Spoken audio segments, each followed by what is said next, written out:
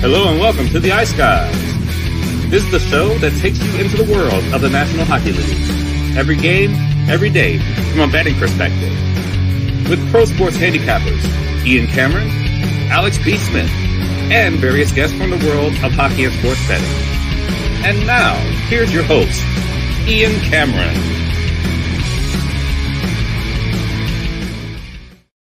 Welcome to the Ice Guys, Tuesday, February 20th, presented by Boston Hemp Inc., Ian Cameron and Alex B. Smith, and we'll have our Tuesday guest, Matt Robinson, with us shortly as well, ready to break down the Tuesday NHL card.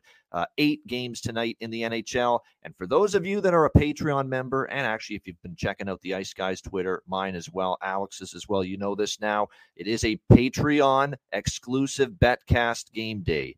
That's right, this is the day. Our next Patreon exclusive Betcast tonight, 7 p.m. Eastern time. We're excited about it. And this is going to be, if it's anything like Thursday, man, hopefully it is, because that was a hugely profitable Betcast. We are very much looking forward to tonight. So that's 7 p.m. Eastern time, Patreon exclusive Betcast, available only to Patreon members. So again, make sure you sign up. If you're not a Patreon member already, you are not going to want to miss out on this second Patreon exclusive live Betcast tonight at 7 p.m. Eastern time. It's a really good slate. It's not quite next Tuesday's slate, but it's a pretty good one. You know, Stars and Rangers is a good game. Of course, Avs and Canucks, say no more about how good of a game that is. We've got important points on the line tonight. Minnesota Winnipeg's an interesting game. Islanders and Penguins, almost like a loser really is behind the 8 ball as far as the playoffs are concerned type of game. So it is a very intriguing slate, and we will be on the air for our exclusive Patreon Betcast tonight during at 7 p.m. Eastern. And again, if you're a Patreon member, you leave your name and your email address in the comments section below where I posted that YouTube link, and we will make sure we get the StreamYard link for the Betcast sent out to you. So we're very much looking forward to that tonight, Patreon exclusive Betcast, our second one, Alex, here in the month of February. Yeah, like I said, hopefully we can try and duplicate what we had on the last Betcast a few days ago. And like I said, it's a great slate. And, said more reps we get, the better we get with this. And there's none better than Thursday for sure. But, it's going to be hard to duplicate, but it's not entirely impossible. And he said, you saying that recently, said, well, it's probably not going to happen again.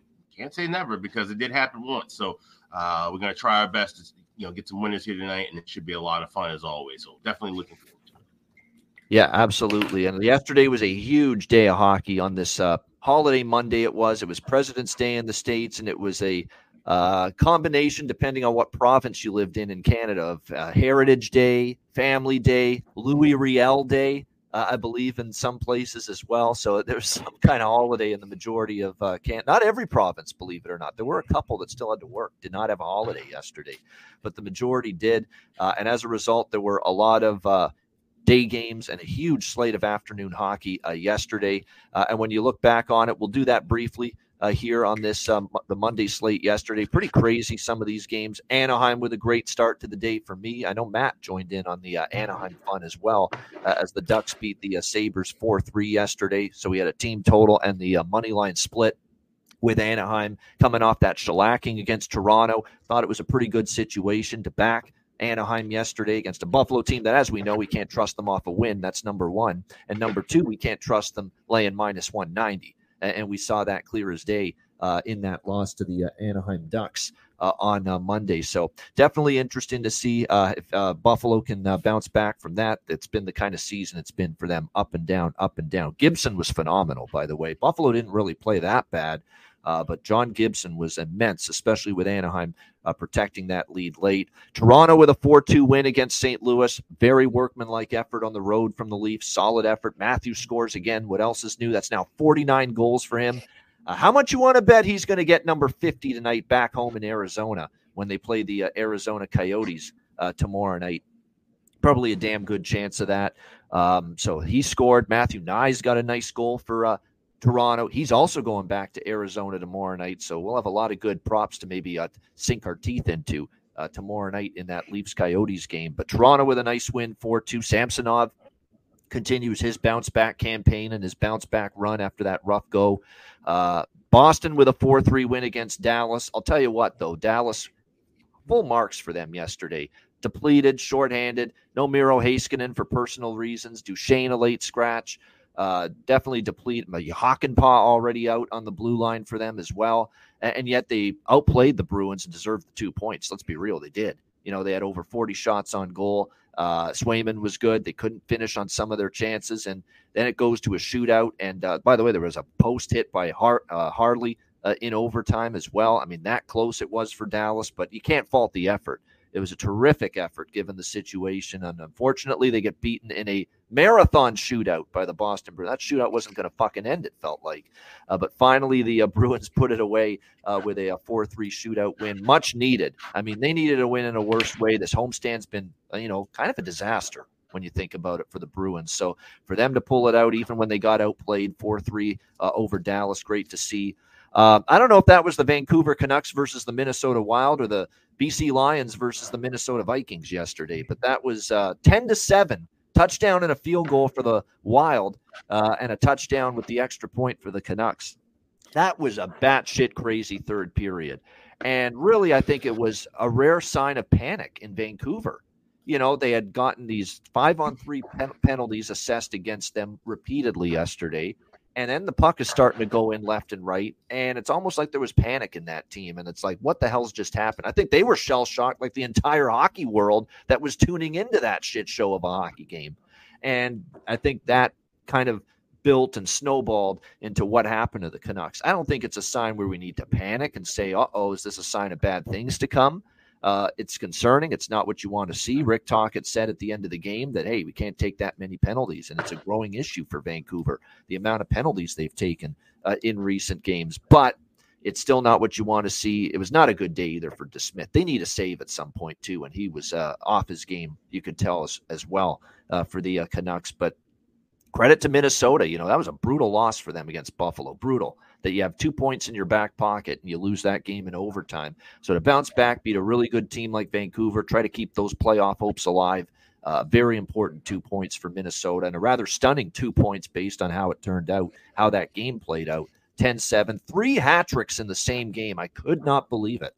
That is not something you see every day. 3 hat-tricks by 3 different players in the same hockey game. 4-3 Detroit beats Seattle. Again, the home game off a road trip spot continues to be problematic. Seattle fell into that yesterday. The draw cashes in that game, which was good to see. How about a nice sweep? Get the curling reference out. Hard, real hard, sweep. The Vegas Golden Knights, 4-0 against San Jose. Team totals over in the first period. Full game team total. Puck line in the first period. All hitting for me with that Vegas bounce back win against the San Jose Sharks, which was great to see. Another one, sweep, Edmonton, Arizona. Every bet there in that game. Arizona, both teams to score first period. First period over, full game over with that Edmonton, Arizona game. And by the way, we got a nice little group DM chat going on Twitter X. I think the majority of us jumped on Edmonton to come back and win that game going into the third period as well. And we ended up coming through with that as Edmonton ended up racing a 3-2 deficit and winning that game 6-3 against Arizona. Tough spot for our Matt Villalta in his first NHL start. We talked about that yesterday. I know he's had a nice season in the NHL, and he's maybe capable of being okay at this level, but you're going to put him in there against that Edmonton team in his first start? Good luck. And it was a tough spot to put him in, and Edmonton obviously had their way in the third period en route to a 6-3 win over Arizona. John Massey nailed it with this Calgary team. He said they'd watch them show up today against Winnipeg, although it didn't look good early. Sean Monahan with a natural freaking hat trick in the first period for the Winnipeg Jets, staking them to a 3-1 lead, and yet that was all she wrote for Winnipeg. They didn't score again after Monahan's hattie in the first.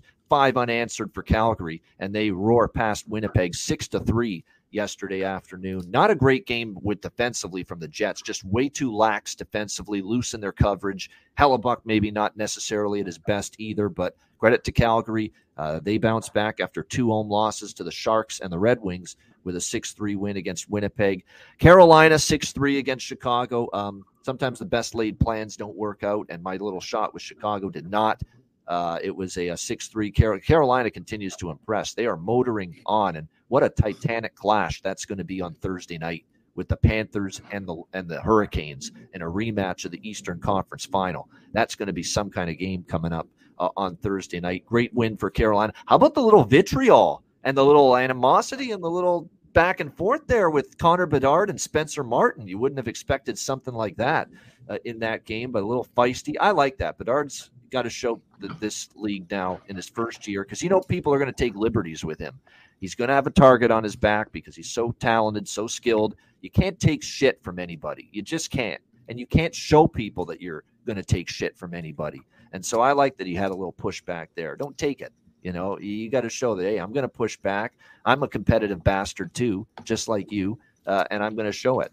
And he did, and I have no problem with that. I have no problem with Spencer Martin reacting the way he did, and I have no problem with Connor Bedard reacting the way he did in that game. And last but not least, this is the game that took me from having a monster day of profits to just a small day of profits. Tampa Bay let me down. He let all of us down. They let the whole freaking NHL betting sphere down, because I think everybody and his brother loved the Lightning in some form last night, and they lose 4-2 to the Ottawa Senators.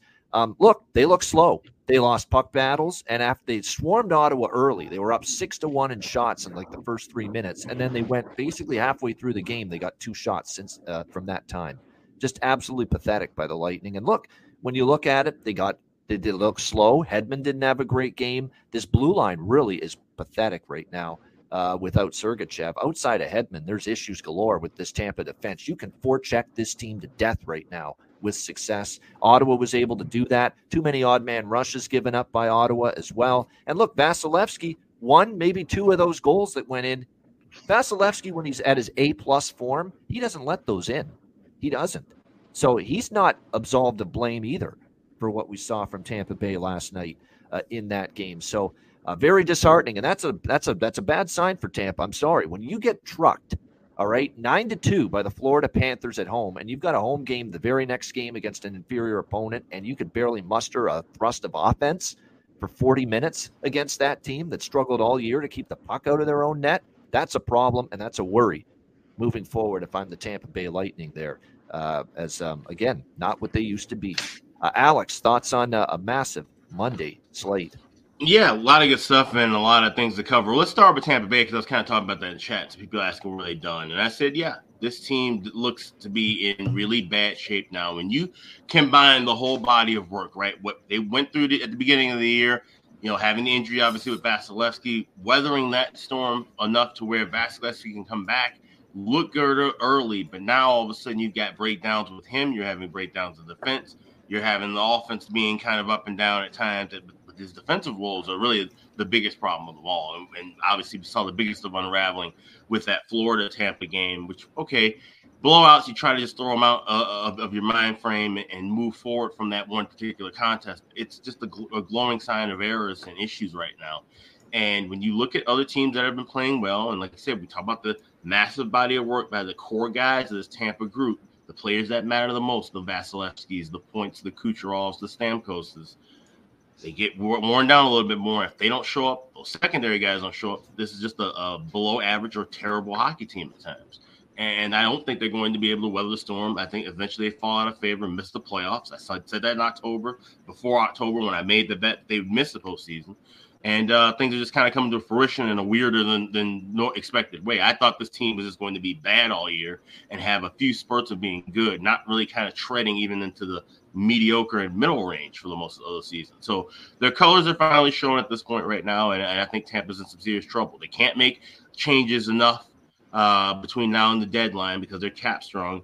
They won't be able to make a whole lot of changes next year unless they start trading off some big pieces, and then now it looks like a rebuild. So they're in really bad shape, and I don't know how long it's going to take for them to get out of that. Dallas and Boston, incredible game. Just unfortunate to lose it on the way that you lost that with for us. We had Dallas on the money line, but just a fun contest to start the day.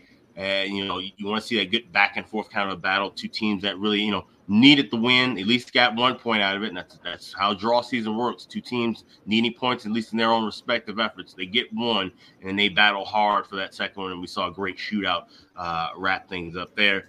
The Hawks game, the only thing really to talk about is that what you mentioned with Spencer Martin and Connor Bedard going at it, and I like that. That's good to see. Bedard, stepping up, he's the face of the franchise. He may not be the leader right now, but he's still the face of the franchise, and he's got to step up and show that he's not going to take shit from anybody.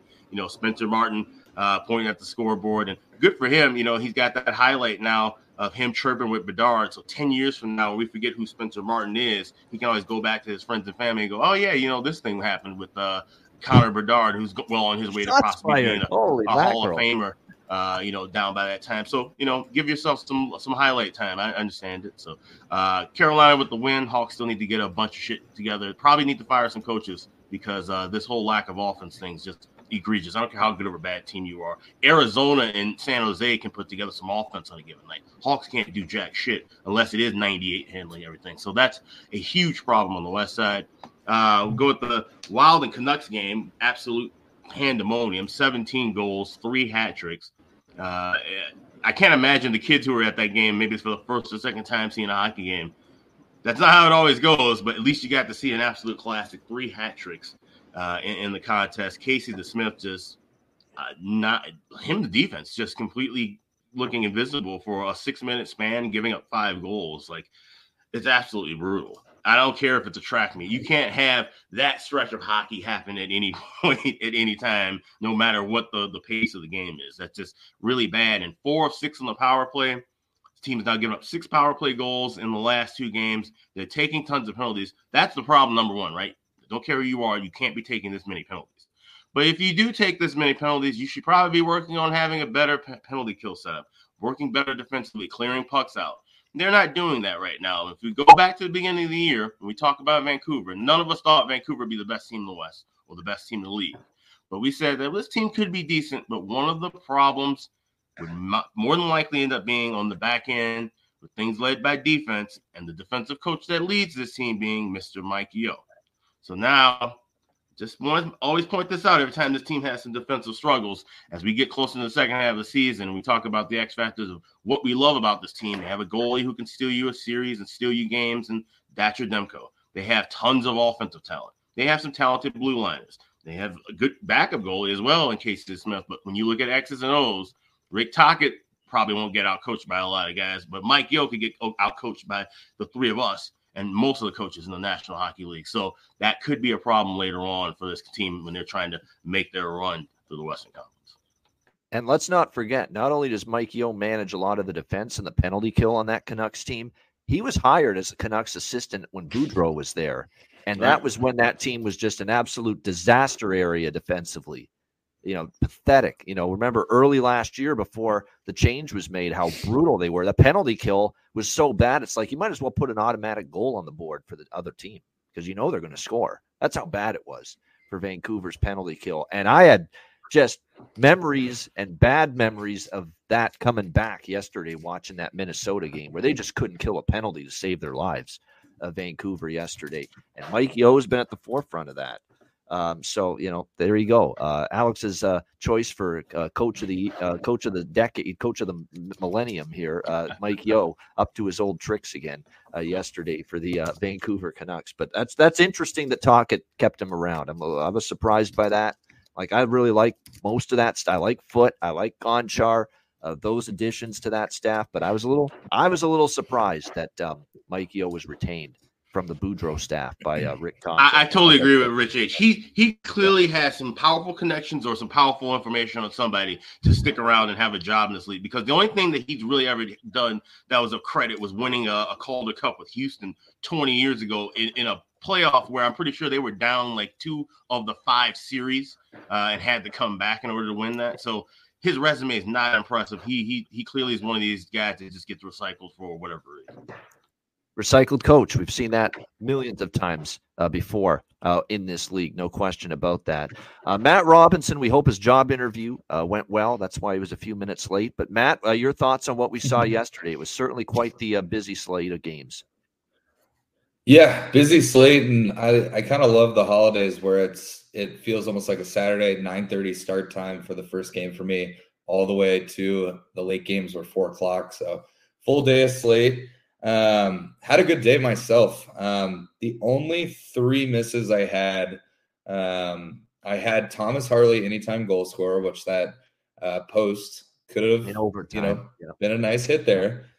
I had the Stars money line plus 115. Obviously, that would have resolved that as well. And then I was on Maple Leafs Blues over 6.5, which obviously got to 6 late.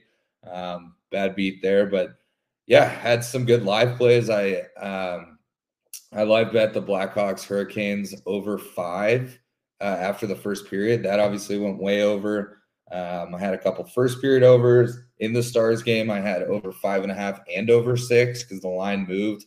It actually moved down right before the game to 5.5, which I thought was odd given the Stars lineup changes. I mean, they were playing an AHL pair of D that did have some good experience in the NHL, but yeah, obviously, that was my focal point of the morning games, what I was watching. I thought Dallas played outstanding. You mentioned it. I think they deserved to win that game. They had more than enough chances, though, in overtime, as well as the shootout. Being the team that was shooting second, they had like 5 different times to close it and let Boston back in. But, those games are going to happen. Both goalies played lights out, even though it was a 4-3 into the game. I mean, you can't blame either goalie for that game. Ton of chances on the ice. But yeah, so looking forward to tonight. There's a good slate on, as well as obviously the betcast tonight for the Patreon members. So hoping to have the same luck as we had last Thursday. I had a lot of great hits before the game, and then we also had some great hits during the slate of games as well. So I'm looking forward to it. Yeah, we sure did, Matty. It was a great Thursday night last night, that betcast with the profits, and the results were absolutely scintillating. So again, that is tonight at 7:00 p.m. Don't you dare miss it. I will put it up on the screen one more time here. There it is. Patreon.com/Ice Guys, $10 per month, exclusive betcast tonight, 7:00 p.m. Eastern time, and it is a great slate of Tuesday night games and a lot of great opportunities that we should have from a live betting standpoint on the betcast tonight. So again, to watch the betcast and also to join us on the betcast, the only way to do it is becoming a Patreon member. So if you aren't one already, sign up, patreon.com/Ice Guys, just $10 per month. All right, before we get into the Tuesday card, I want to talk about and actually show something that's been pretty viral on hockey Twitter the last 12 to 24 hours. I'm sure a lot of people wondered what he's been doing, where he's been. He's someone that's been in broadcasting a long time. Obviously, the legendary voice of the NHL on ESPN for years, and did a lot of Baltimore Orioles baseball for a long period of time. Yet somehow, some way, they said, we're parting ways with him. The Orioles did a few years ago. I can't fathom why they did that, even though the young kid that's taken over is pretty good. Kevin Brown, who was in that controversy last year with the Orioles. But yeah, I mean, following Gary Thorne is not easy. And then, of course, Gary Thorne not included in the second tour of duty, if you will, with the NHL on ESPN. Now, what I read about it was that they just figured Gary's in his 70s, and he is 75. He's not a young guy, Gary Thorne, that they said, what, if we were to bring back, they did consider it. It's not like they completely said, oh, we're not even bothering with it, but they've said, what, we're going to have this package for a long time. We're going to have the rights for many years. We don't want to commit, to Gary for a long-term contract when he's already of the age he is. I get that, but man, you couldn't have maybe shortened some kind of maybe 2, 3, 4-year deal with Gary and then reevaluate where things are at that point, give him a shot to do some games on ESPN, because people wondering what's Gary Thorne up to these days, not doing hockey since ESPN got it back. He's not doing baseball anymore. He is apparently doing play-by-play for high school hockey. And a clip was posted yesterday with Gary Thorne on the call, and it just happened that this particular high school hockey game that the great Gary, and I mean great, the great Gary Thorne called yesterday was actually involving his grandson. He was playing in the game as well. So this clip ended up getting a lot of attention. People, just excited to hear that great voice, those great golden pipes of Gary Thorne that we remember from back in the day. So we'll play it for you right now. And I'm telling you what, just in this one little clip you'll see here and here, he sounds as good as ever. He sounds like you could put him in a booth tonight to do Canucks Avalanche, and he'd be ready to go, and he would give you a fucking great call of the game. So here is the great Gary Thorne calling high school hockey. Here we go. The zone to slip the head. The Julian got it up Mahar. Mahar looking to center it. Did. Score! The Julian out in front. Goal number 2 of the game. And it's a go-ahead goal. 5-4. How about that? How about hearing that great voice again? Absolutely. I loved it. And everybody, if you read it, all the replies to that Gary Thorne audio clip and video clip, it's everyone saying we miss him. How could ESPN not bring him back? And man, it is, if you grew up with hockey in the 90s and early 2000s when ESPN last had the rights, Gary Thorne and Bill Clement, my goodness, and some of the iconic calls he made, regular season, playoffs, Stanley Cup final, it didn't matter. Man, it was so great to hear that voice again yesterday, Alex. And actually, it was Alex's tweet where I first saw it, realized that had been posted. So great to hear the great voice of Gary Thorne again. Yeah, it really is. I mean, it's a cool moment, especially for those young players. I mean, honestly, to have that highlight as Gary Thorne calling one of your goals in a high school game, that's absolutely cool. I'm sure there's some people on the team who may not even remember when Thorne obviously, or may have not even heard any of his calls from back in the day, obviously. But like I said, for those who actually do remember, that's a really cool moment. And then at the same time, it's infuriating. As a Hawks fan who has to listen to Chris Foster's every night, for Bruins fans who have to listen to Jack Edwards deal with whatever health issue he has going on every night, for San Jose Sharks fans who listen to the annoying voice of Randy Hahn every night, that there's somebody as talented as Gary Thorne around and he does not have a job with an NHL team. That is just absolutely baffling to me. Like I said, even if ESPN couldn't have hired all these outdoor games and these winter classics and different things, to have him for those, have him for certain playoff games, the Stanley Cup final. I mean, you didn't have to be on every game, but to have that voice, especially for certain top tier moments, the same thing, they wheel out Chris Berman once every 4 months, 5 months. There's no reason why ESPN couldn't have given Thorne a handful of games, but it is cool, like I said, have that moment with those kids and the fact that he's still calling games in some capacity. That's a good thing to hear. Matt, do you have any memories of Gary Thorne, or was that just were you a little too young at that time? Like with Gary Thorne, what are your memories of him? Yeah, I think I was a little too young. At that time, I was pretty much just watching local Stars games on regular cable, so didn't catch a lot of other announcers at that time. So yeah, we're old geezers, Alex and I, compared to Matt here. Although it's not a huge gap. I think Matt's at least in his 31, right, Matt? Yeah, I turned 31 in December. So okay, yeah. So you just 3 years behind me then. Yeah, but didn't watch many because remember back in the day, it's not as easy to watch all the hockey you can today as well. So keep that in mind. Yeah. There's no question. So you're right. Probably didn't get a chance to see. I want to play the one more because John Massey mentioned it. This is one of not only Gary's great, maybe I think it is Gary Thorne's greatest hockey call. It's one of the greatest calls of all time in sports. I don't care if you hate hockey.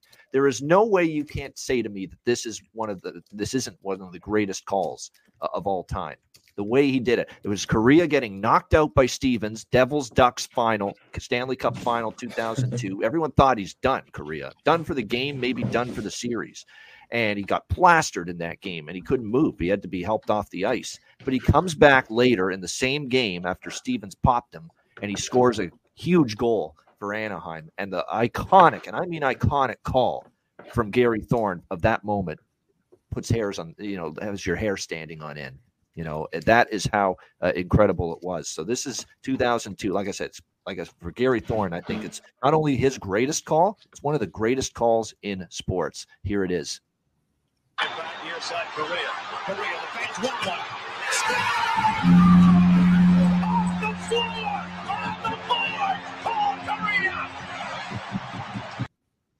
Off the floor, legend. On the board, Paul Kariya. Nailed it. You can't make a better call than that. No, not possible. And in that spot too, we're talking about Game 6 of the 2003 Stanley Cup Final, and obviously nowadays a guy takes a hit like that, there's no way in the world he's coming back into the game. But for him to not only be able to come back into the game physically, be clear enough to skate and play, but to be in that spot and get that goal and to go ahead and end up forcing that Game 7, that was a credible series. And that call, that play, the hit that led up to it. all just makes it monumental, legendary moments and things that you just don't have in this game anymore. As great as the game is now, don't get me wrong, I do love, obviously we've seen some of the most talent and skill that we've ever seen in the National Hockey League, but there was some specialty in those days, and like I said, calls like that, hits like that, plays like that, what made this game so great. Yeah, absolutely. That's just I've seen that highlight and heard that call like 200 times. I'm BSing. I probably have heard it like 200 times. That's how much I enjoy it. And like off the floor on the board, as in off the ice, crumpled in a heap after the hit, and then scoring later in the same game. Off the floor on the board. It's got a beautiful ring to it as well. It just rolls off the tongue. Off the floor on the board. Paul, like it's all spontaneous. He's talked about that call. He didn't know.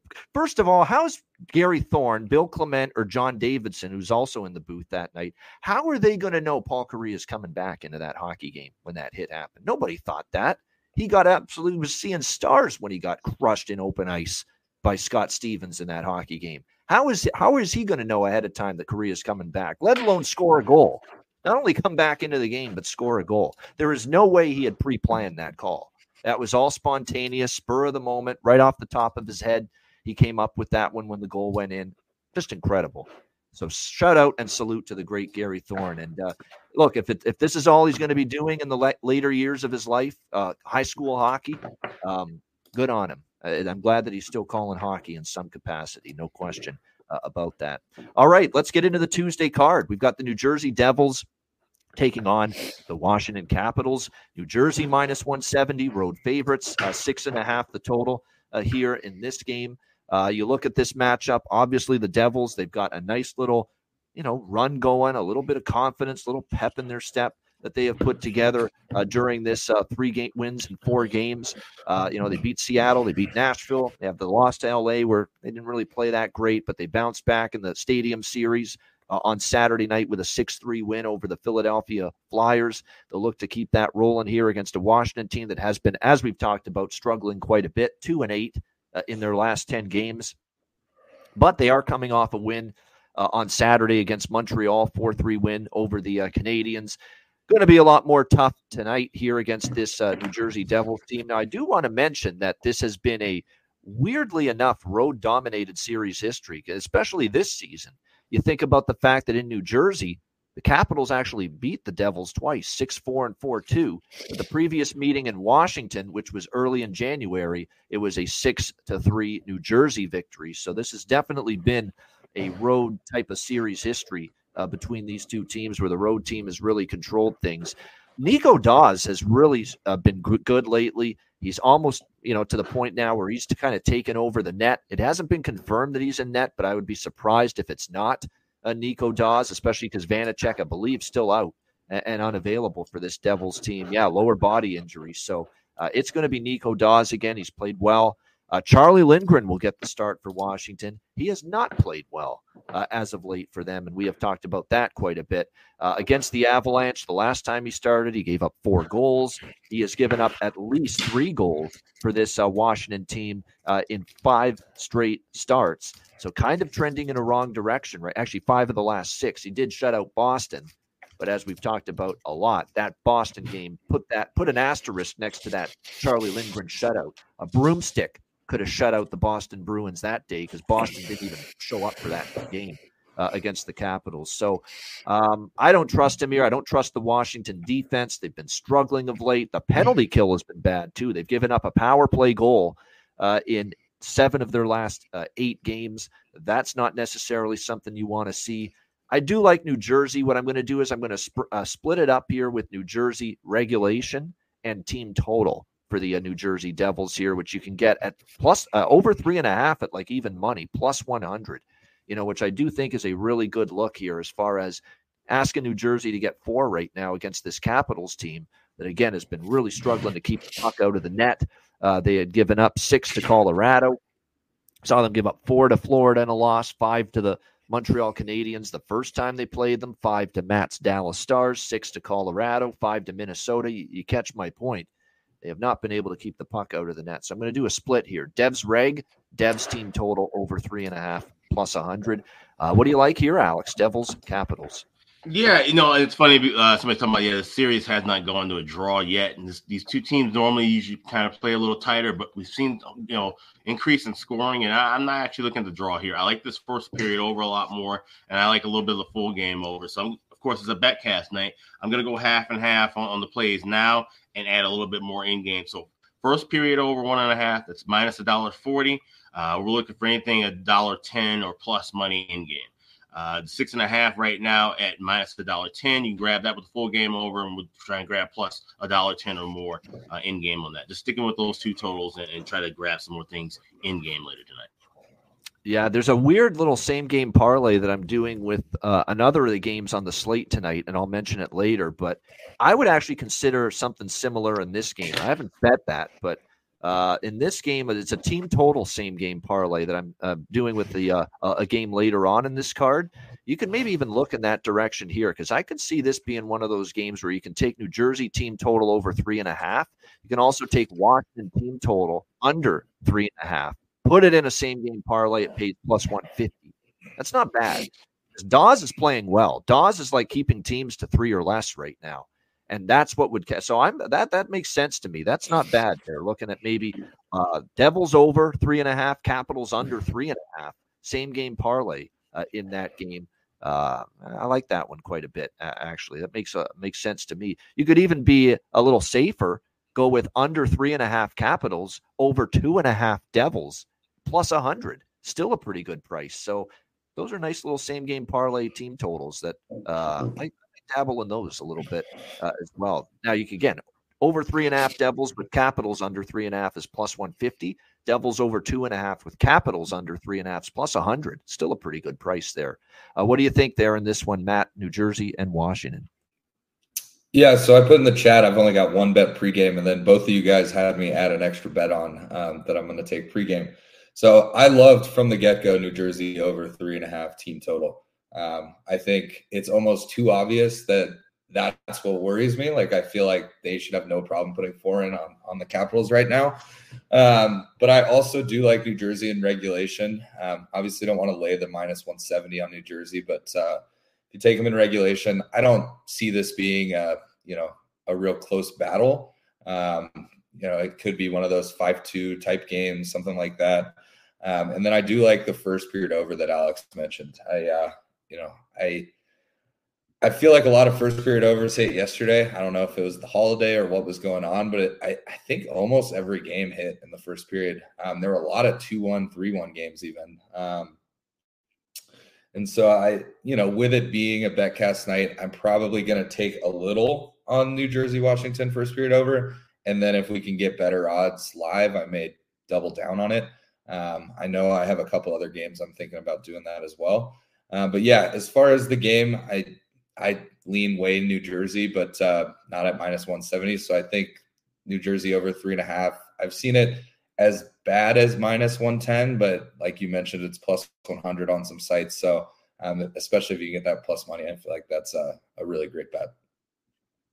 Yeah, I would agree with that. And like I say, this is for player props in this game tonight. Like we've talked about how Ovechkin started to percolate a little bit, but mostly for New Jersey, I'm looking at it's got to start right now with Nico Hischier and Tyler Toffoli for the New Jersey Devils. Both of these guys are on fire right now. I'm not saying this doesn't mean Jack Hughes can't contribute.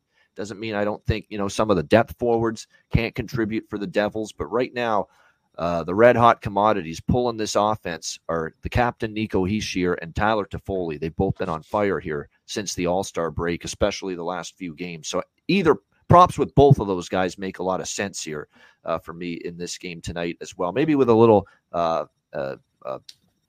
honorable mention Dawson Mercer as well, who I think is someone that you might want to consider here for the Devils here as far as player props are concerned. All right, we move on to Ottawa and Florida. This is back-to-back in the state of Florida here for the Ottawa Senators after a nice win for them last night against Tampa Bay. Florida minus 270. Home favorites, 6.5 being the total in this game. As far as this one goes, Florida, you know what I'm doing with Florida, and that is not betting against them. Doesn't mean I'm on them every game, but I am not going against the Florida Panthers at this point in time. 5 straight wins, 9-1 in their last 10 games. They just continue to put the pedal to the metal. A 9-2 thrashing over the Tampa Bay Lightning. This is an interesting game because for Florida, it's a bit of a sandwich spot for as well as they're playing right now. The big win against Tampa, blowing them out, and then they play Carolina in an East Final rematch Thursday night, and they got this game nestled right in between. Is this a game where they play down? The problem is they haven't played down very much at all, in recent games. They just have not. So I'm not sure. Yeah, Ottawa in a potential letdown spot is enough for me to get me to Ottawa. In fact, it's not. It's a back-to-back still. It's likely going to be Jonas Korpisalo in net after we saw Anton Forsberg collect the win last night, who played pretty well, actually. I think Forsberg was pretty solid last night in that game against the Lightning from what I saw. It's not been nearly as good lately for Korpisalo. He's given up 8 goals in his last 2 starts, 3+ in 3 straight starts, 3.41 goals against, 887 save percentage on the year, 13-18 record. So that's trouble here against a Florida team that's playing well. This is the game I talked about a moment ago, where I like the same game parlay team total approach here in this game with the the Panthers over 3.5, but the Senators under 3.5. Because the one thing we're seeing from Florida right now is they're not giving up anything. Their defense is on point. They are clinical. They are surgical right now. It's shutting teams down. They are on like this Edmonton type of streak, where they have given up 2 goals or less now to the opponent in 10 straight games, the Florida Panthers. So they have been on point defensively.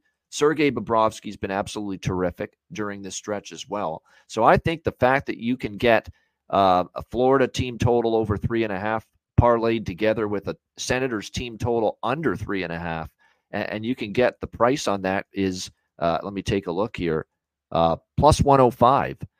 I like that. I think that's a good look tonight. Ottawa over the 3.5 with Florida. Sorry, I'm screwing this up. Florida over 3.5 with Ottawa under 3.5 here in this game at plus 105. That's a really nice price. And if you bet that, the over 3.5 on Florida, the under 3.5 on Ottawa, 4-1 gets you paid, 4-2 gets you paid, hell, 4-3, which might happen because Ottawa did have a nice offensive night last night against Tampa. 4-3 would get you paid as well, because you've got obviously under 3.5, not 2.5 here with Ottawa. So that's basically kind of the approach I like. I would lean to the over for the full game. There is a concern for me with this spot, with this inferior opponent in between Tampa and Carolina divisional games. Maybe Florida's a little lax defensively, so maybe sprinkle on over 6.5 as well with the Senators and the Panthers tonight. So I probably will have a bet on that as well. But the primary bet here for me is that SGP with Florida over 3.5, parlayed with Ottawa under 3.5, and you can get that at plus 105. Alex, what do you think here? Senators, Panthers. Yeah, I'm going to keep this one light and brief. This will be more of something I'll look for in game. I kind of like both teams to score first period at plus 152. It is a little bit of a sandwich spot for Florida, so maybe they come out a bit flat early and then they kind of wake up and, throw the counterpunch back at Ottawa. But I can see Ottawa riding some momentum from this last game and kind of playing well early. So both teams to score plus 152 in the first period, and then maybe we'll look for something for full game or first period over. Maybe a couple of minutes in the play, we see the pace kind of maybe start a little bit slower than we expect. We can make some adjustments. No doubt. Both teams to score first period, I could see that. Ottawa's on another one of these second period overheaters like Dallas, too. If you go by the great Chris Otto totals charts, my goodness, the second period overs with Ottawa have been on fire lately. And we know Dallas now after yesterday, what is that now? 12-0 for them with the second period over. 13-0 now. 13-0 now, exactly. 13-0 with the Stars' second period over. So this is another game where second period over is worth a look. Even if you get the 2 goals in the first period, you still could look in the second period over just because it's been so strong lately for Ottawa. And obviously it goes without saying, Dallas, 13 straight have gone over in the second period for them. Now, again, this is over 1.5 in the period. And we know that a lot of times you're going to see 2.5 or a heavily juiced 1.5 going into the period on these totals. So your options are you could either lay the big price with the 1.5, or you could find a book like I have at 365 where it's over 1.5 and 2 split. It splits it between over 1.5 and over 2. And I had that for both the Leafs and the Blues and the Stars and the Bruins yesterday in the second period.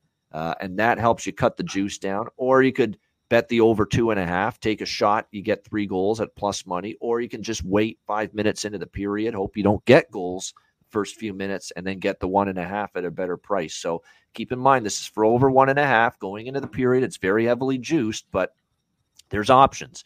You can lay the big number on the 1.5. You can go over 1.5, over 2 split like I normally do, or get over 2.5 at a plus price pre-period, or wait to take a chance there's no goals early in the period and then get a better price at 1.5.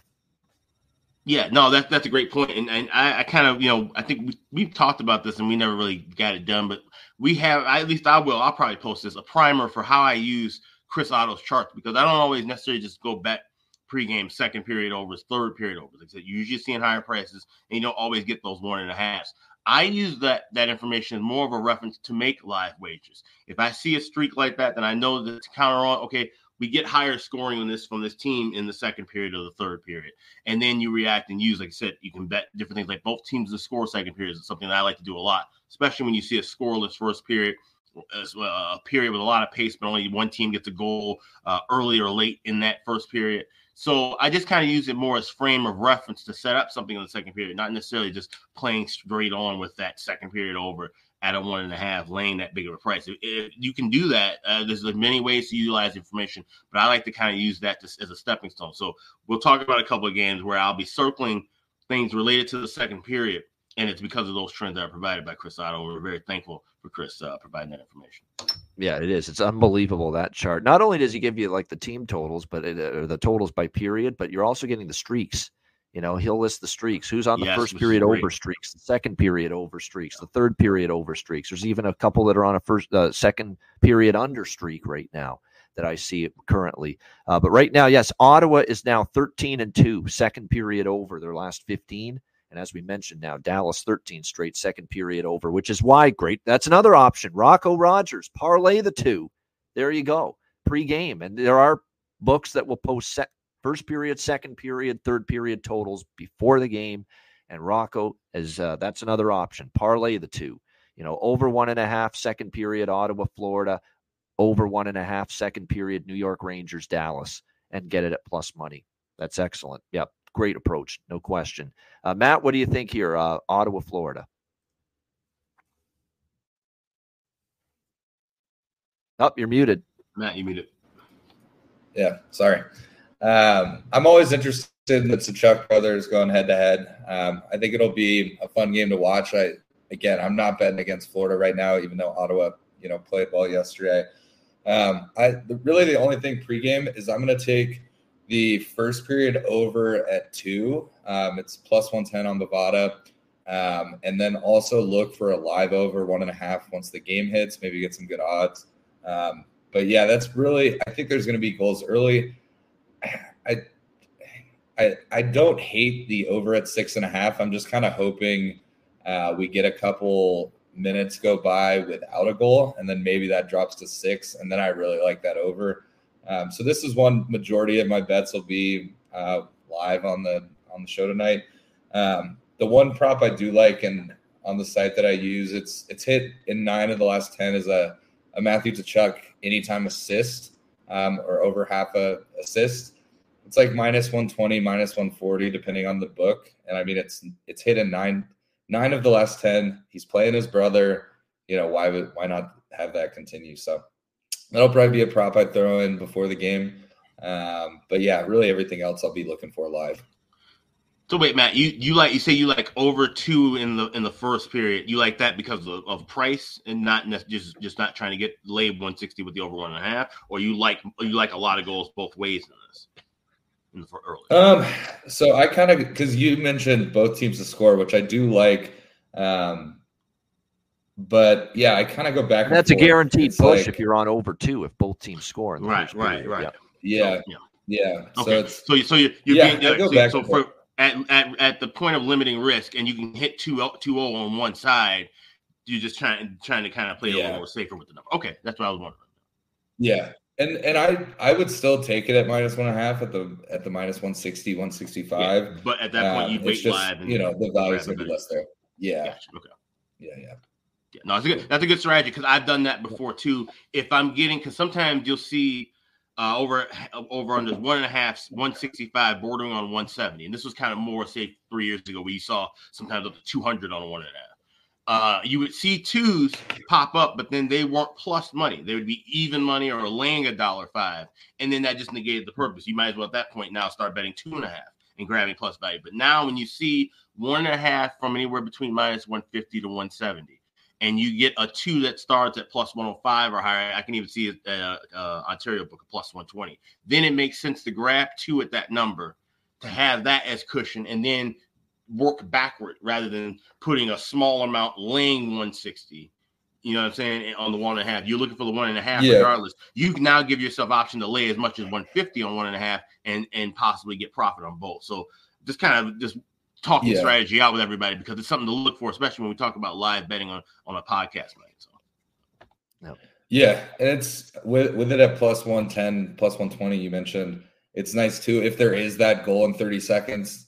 Like 30 seconds into the game, you've kind of got a good spot and you're feeling good about, potentially more than 2 goals happening. So, it kind of gives you that back burner. If there's not a goal in the first couple of minutes, then you can get 1.5 at a good price. Yeah. If there is a goal in the first 30 seconds, like there was yesterday. Yeah. So cool. Yeah, great discussion. And Rocco saying it. Yeah, the parlays like this for the last 2 seasons. More books are opening up these markets with the period totals betting pregame. That is, used to only be able to do this, Bet Rivers and MGM, but DraftKings now. And that's the thing that's changed since I got into this business, Alex, too, is that back when I first started with the NHL, I put my whole position on a single game, on a full game money line and a full game total, and that's it. That would be it. But now what I'm doing is I'm divvying things up, splitting things up in the same game with all these different types of bets. And instead of half a unit on just the full game money line or the full game total, we're going to go 0.1 unit on this, 0.1 unit on this, 0.1 unit on this, and 0.5 units altogether, but 0.1 units each on all these different type of ways to approach things. Like for me in this game, little on the SGPs I was talking about with the team totals, little on maybe the both teams to score in the first period in this game. Maybe wait for a better live number. Look what I did with Edmonton, Arizona yesterday, where we split it up. A little first period, both teams to score. A little first period over. A little full game over 6.5. The Vegas game, little first period team total. Full game team total. Puck line first period. Rather than just one bet on Vegas, puck line or full game total or anything like that. Split it up. Multiple positions, but smaller units per wager on the same game. That's what I've been doing more than I've ever done it before this season in the NHL, and it's great. Yeah. It really is. And I talked about it when, we started the whole first period over. Boom. It started right here on this program, and back in that postseason of 2017. And what led to the catalyst from even looking at that prop was college football. That was the run of Alabama in the first half, basically cashing every week. And when you started breaking things down in sections, and we did that in football forever, we've done that in baseball with first 5 innings. We just never really thought of doing that in hockey. And once these numbers, they've been around forever. They've been posting these numbers for 30, 40 years. Nobody ever thought about betting on it. I've literally had bookmakers and veteran gamblers say, I've always seen that and never thought about looking at it until the explosion happened. And now everybody's starting to, look at these derivatives. And of course, daily fantasy has a lot to do with that too. Structuring the way how we literally change and watch how we watch a game. And so that's how we've been able to kind of just build upon some of these ideas and find some of these more, profitable and creative ways. Yeah, I agree. I think that definitely something to keep in mind for sure is just the way it's changed. It's not just like 10 years ago. You want to bet an NHL game and you have a position. Yeah, full game money line, full game total. There are your options right there. And now there's just so many different ways to approach it. And that's why I like the multiple bets in the same game approach, but smaller units per bet. And there's been so many great situations and, positive expectation results I've had doing that. Speaking of positive expectation results, Dallas deserved more of a positive expectation result yesterday against the Boston Bruins, because given the situation and the shorthanded nature of that team, to play that well and not get the 2 points, that's unfortunate. They were better than Boston. They outplayed Boston and unfortunately losing a shootout. They're back in action, back-to-back on this road trip in the Big Apple against the New York Rangers. The Rangers minus 140, home favorites. The total's not 5.5. I'd be all over the over if it was that. So that's a misprint. It's 6.5, the total here in this game. I still favor goals here. It's just this is another one of those games where I'm probably, again, going with a little bit of everything here. Maybe a little first period over, both teams to score first period, full game over, a little bit on all three, and leaving room in my portfolio, in my account for maybe something even a little bigger on a second period over, given the fact that Dallas has cashed the second period over now in 13 straight games entering tonight, which, again, this is something that we'll be able to see play out in live real time tonight on our Patreon exclusive live betcast.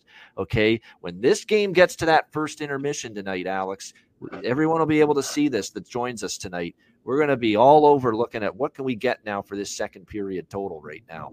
And be looking at various options with that. So keep an eye on that with the betcast tonight. Not to mention, the recipe is there for goals tonight. Dallas has really transformed. They're a team that is as good offensively as they've been in years, but they've taken a step back with their defensive game this year. There's no question about that.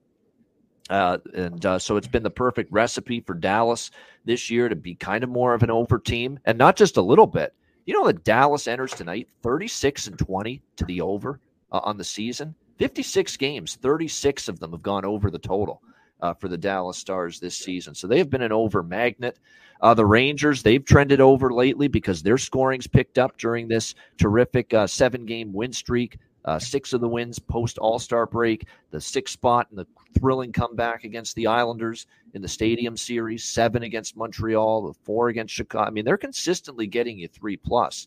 And now they face Scott Wedgwood in net, of course, because Ottinger started yesterday. So you would think there's a decent chance for the Rangers to contribute offensively. I think from a side perspective, this game's tricky because you got the Rangers coming off the huge comeback. I mean, I'm not laying it with the Rangers here off that huge comeback. I worry about this a little bit for them. That was just such an epic game, epic comeback. They're going nuts in the dressing room, Laviolette included. And now you're going to trust them laying -140 here after a game like that. It's not the easiest spot to trust them. But again, you got Dallas on the back-to-back with Wedgwood in net. Do you really want to trust them? There is good news, though, for Dallas from a personnel standpoint. Miro Heiskanen's back from his personal matter, and he's back in the lineup tonight for Dallas. That's significant. Duchesne was a late scratch yesterday. He's a game-time decision with the lower body injury. So, again, that's going to be a game-time call for him. Hakanpää still out, but it looks like Heiskanen back. Duchesne, game-time decision. If he doesn't go, we might see the NHL debut of Logan Stankoven tonight for the Dallas Stars. And this is a good 20-year-old kid. I remember watching him play for Canada in the World Juniors. Really good at that tournament he was. He's got offensive upside. He's the AHL's leading scorer. 57 points in 46 AHL games this year for Logan Stankoven. He's probably going to make his debut tonight if Duchesne's a no-go. So keep an eye on that. Maybe Stankoven props right away. We jump on it if he's in and Duchesne is out here in this game. So, like I said, I'm going to see how this game starts. I honestly lean more to Dallas +120 than the New York Rangers -140 in this game, but I don't love either side. More so over 1.5. Both teams to score first period over 6.5, and more than anything, we'll just keep those lighter, and we'll pounce on second period over when the time arrives during our betcast tonight. Alex, what do you think here? Stars, Rangers. So, yeah, we're obviously, like I said, talking about that second period puck line. Now, if you shop around, you can find certain things to make certain second period bets already. FanDuel, I got +118 on second period, both teams to score. So I'm going to grab that along with first period over 1.5 -122, and first period over both teams to score at +176. I already grabbed the 6 yesterday -$1.20 at MGM on the open. This is that time of year where you used to have to start looking at some overnights and grabbing certain things.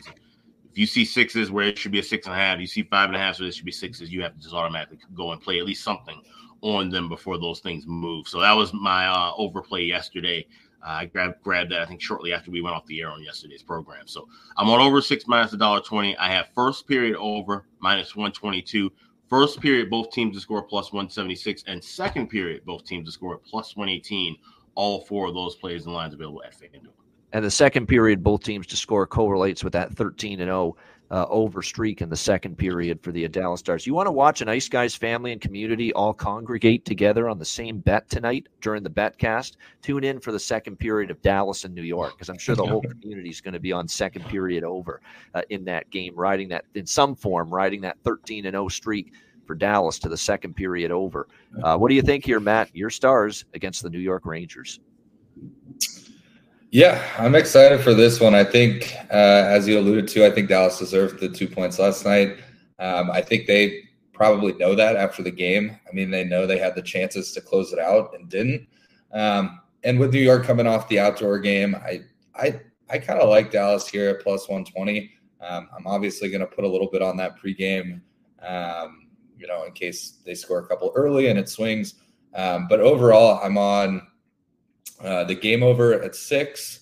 I got in on it last night before it jumped to 6.5. I know some books will let you buy down to 6 at like minus 130. That's a great look. I mean, I still like it at 6.5.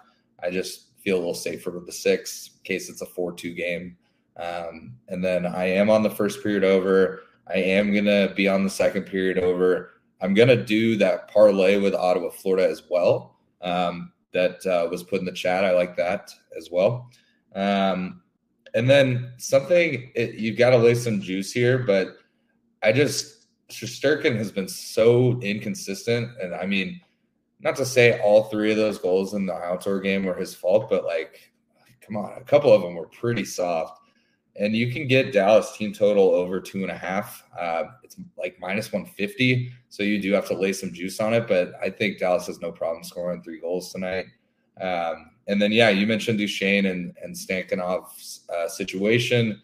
I think what I may end up doing. Come on, Matt. We got to get you to pronounce that properly. He's on your team, for crying out loud. Stankoven. There you go. Stankoven. Sorry. He's on your team, man. I'm not good at reading. No, but Stan Coven. I'll never make that mistake again.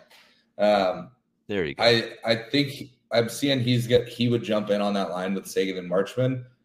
So what I may do, because obviously if they're inactive, it just like deletes the bet. You get your money back.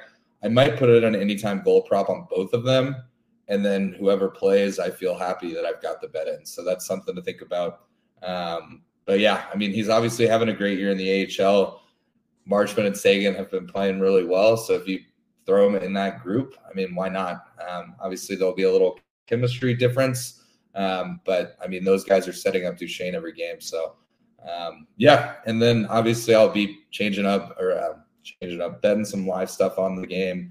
That'll probably be one of the main screens I've got on tonight. So, but yeah, I think it's going to be a good game. I happy Miro's back. I don't mind Wedgwood being in. I think he gives them a chance to win every time he plays. I wish Dallas was coming into this game a little healthier overall. But, it's that time of year. You're going to have guys injured. I know Hakanpää's got COVID. Lundqvist is in concussion protocol. So hopefully we see them back. But I think that third pairing is going to be a little tough for Dallas, but I don't think they'll get a ton of ice time now that they have Miro back. You've got 2 solid groups that can go. So, yeah. Well, that's another thing, too, that probably is good for goals, is that the Stars were a little depleted on the blue line without Heiskanen yesterday. And even though he's back tonight, the minutes are going to pile up for Harley and the old man, Ryan Suter, and Esa Lindell, Hanley, and, of course, Derek Pouliot, who joined the blue line yesterday in the absence of Heiskanen. So that could be, that's a lot of minutes in 2 straight games in a row in as many days. So keep an eye on that for this game tonight with the Stars and the Rangers. By the way, as far as the props, I didn't mention as many as I wanted to in the last game, Ottawa, Florida. But yeah, the Kachucks, Giroux is on fire right now for Ottawa, can look in that direction. Bennett and Verhaeghe I like for Florida. And here's one, I'll throw a save prop at you. Florida in the last 4 home games, 3 of them, they've had 40 or more shots on goal. They are a shooting the puck machine on home ice, the Florida Panthers. So Korpisalo over saves in this game. We assume Korpisalo will be the goaltender for Ottawa. Korpisalo over saves is probably a good look tonight in that game. As far as this one goes, I'd be interested in Cooley again, even though he didn't score the other night for this New York Rangers team. Is VC going to stay on the top line? We assume so. There's probably value with him again, as long as that remains the same. Matt Rempe it was great to see, him fight in his first game. So he's back in the lineup on the fourth line. For Dallas, it looks like as of right now, they've got Stankoven on the second line with Sagan and Marchment. That's if Duchesne's a no-go. So I still think that's not a bad option. I'd still go to Wyatt Johnston, even though he's down to the third line now.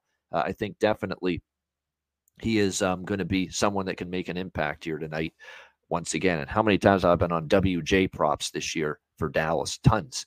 All right, next up, Islanders and Penguins. We've got Pittsburgh minus 130, home favorites, 5.5 the total here in this game. Islanders off just a gut-wrenching loss to the Rangers. How they lost that one's unbelievable because they were the better team. They outplayed the Rangers for much of that game, and all that matters, though, is the 2 points. And they got into penalty trouble late in the third period. The Rangers' power play made them pay for it, and sure enough, it's a 6-5 overtime loss for the New York Rangers in the Stadium Series. But here's Pittsburgh taking a complete shit on Jaromir Jagr and his great night, his great day, his great weekend on Sunday, blowing a 1-0 lead to the LA Kings and losing 2-1 in regulation to the Kings, getting no points in that game. Absolutely awful loss, too, for Pittsburgh. Both teams off crushing losses. And this kind of feels like loser is really up against it as far as making the playoffs is concerned type of game. Like the loser of this game really is in some big-time trouble. They're already in tough, both the Islanders and the Penguins, to try to get back into the wild card mix. Whoever loses this game really is in tough. But this is one of those games where these are two teams I really don't trust, but give me the team that's at plus money and the team that probably I trust slightly more. And the coach right now, quite honestly, that I trust slightly more. And that's Patrick Waugh and the New York Islanders. So I'm going to probably sprinkle on the Islanders here, plus 110. I mean, the Pittsburgh laying a price, no thank you. Don't want it. Not even maybe right now, laying a price with the Pittsburgh Penguins. So I am going to take the Islanders plus 110, but even more so, the chat's all over it. What I really like here is the draw. We're going back to Draw Island. We're going back to the Islanders again here in this game. I could definitely see this one having overtime potential. Might be my strongest draw look on the slate here tonight. But definitely I agree with it. And Islanders now have gone to overtime in their last two games. You look at series history. We've had some close encounters between these two teams, including here in Pittsburgh. They went to overtime last year, these two teams. So, yeah, Islanders and the draw here for me in this one. Matt, what do you think here? Islanders, Penguins. Yeah, I think that's a good placement. I don't love really anything pregame, but I'm all about going back to Islander Nation. So I'll jump on the draw with that with you. I go back and forth, but I probably will take the over. It is a system play for me. Generally, there is another 5.5 on the card that I like a lot more than this one. But I think I'll probably jump on that. Or I may just, since it is Betcast night, I may just hold off and try and get it at 5, even 4.5 if it's a slow start the first 10 minutes. So, yeah, probably throw a little sprinkle on the draw before the game just for fun. But, yeah, I don't really love anything as far as props or sides or even totals on this one. So, hopefully there's some good live action that we can get in on. No doubt. But there are some props I like here. I think this total's tough. I could see it going over. I could see it staying under here with these two teams. I really don't have no opinion whatsoever on the total here in this game. It looks like we should see Sorokin and Nedeljkovic, by the way, in net for Pittsburgh tonight. Nedeljkovic for Pittsburgh, Sorokin for the Islanders. Of course, he's kind of hit or miss right now with Nedeljkovic of late. Yeah, that's going to be something I hope. There's part of me that hopes so that we can illustrate that, Alan, on the Betcast tonight, that the Islanders are trailing by a goal or two late in the third period. So we can illustrate how you bet an Islanders live total in the third period when they're down in the game with like 7 or 6 minutes left in the third. That's when you bet it. Right, because that's right before the time Patrick Waugh would pull the goalie when he's down by a goal or two, because it usually doesn't wait past 5 minutes left in the third. So we'll show it if we can demonstrate that tonight on the BetCast. And that's going to be a gold mine for us now that he's coaching again. Whenever the Islanders are down by a goal or two in the third period, you could bet the heck out of that live total with 6 minutes to go in the third. And here we go. Let the goals fly in. And he'll pull the goalie again down by 3. He's done that as well. So Patrick Waugh is going to be a great, great live third period total play to the over moving forward with like 7 or 6 minutes left in the third period. So we might maybe get the chance to illustrate that a little bit tonight on the BetCast. As far as props go tonight in this game, there are two that stand. Well, Sidney Crosby, even though you don't get great prices, he's the only one doing a damn thing right now for Pittsburgh consistently. That being said, Rust, in the absence of Gensel, is up to the top line. So there is some value on Brian Rust tonight with Crosby and Raquel. Matthew Phillips on the second line. I think there's a little value there with Malkin and O'Connor. Riley Smith has had chances. Puck hasn't gone in, so I think he might be due for one. And then for the Islanders, Barzal, I think he's been great since the All-Star break. And Brock Nelson for the Islanders, he scorches Pittsburgh for some reason. He absolutely terrorizes the Pittsburgh Penguins, Brock Nelson, since he's been with the New York Islanders. And he got one of the goals against the Rangers, of course, in the outdoor game on Sunday. And you could get still Brock Nelson up to plus 210 on FanDuel. Not bargain bin price, but for someone that's a good goal scorer, that's done significant damage against the Penguins in the past, Brock Nelson at plus 210 is actually a pretty good price, all things considered. Alex is back. Alex, what do you think here, Islanders, Penguins? Yeah, this is the game, one of two games where I like the draw the most. And obviously we've seen tighter games with this in previous history. Not so much. We've seen a couple of kind of blowout spots, but I think you look at these two teams, they're desperately needing points. Like so, it's kind of almost feels like that loser leaves town kind of a scenario with these two clubs. But I think it's going to be a tough, hard-fought battle, and I definitely don't see teams taking chances if this one's tied close late. So give me the draw here. I grab plus 320 at Caesars. Yeah, I mean, the Islanders, draw island, whatever you want to call it, but these draw bets with the Islanders, man, it's amazing. It's probably made up, believe it or not, like 6 to 8% of my profit in the NHL this year, just Islander draw bets. That's how good they have been throughout the course of the season. All right, Minnesota Wild, Winnipeg Jets. We've got Winnipeg minus 145, home favorites, 6 the total in this game. So I would much rather in a spot like this bet the superior team off a loss than the inferior team off a thrilling, crazy comeback win like Minnesota had. But I just don't know if I like the price enough here with Winnipeg minus 145, especially with Brossoit. And I don't want to throw shade on Brossoit. Brossoit's good. Brossoit's capable. But, I just don't know if I want it at this price here, minus 145 in this game. Marc-Andre Fleury's confirmed in net here for the Minnesota Wild.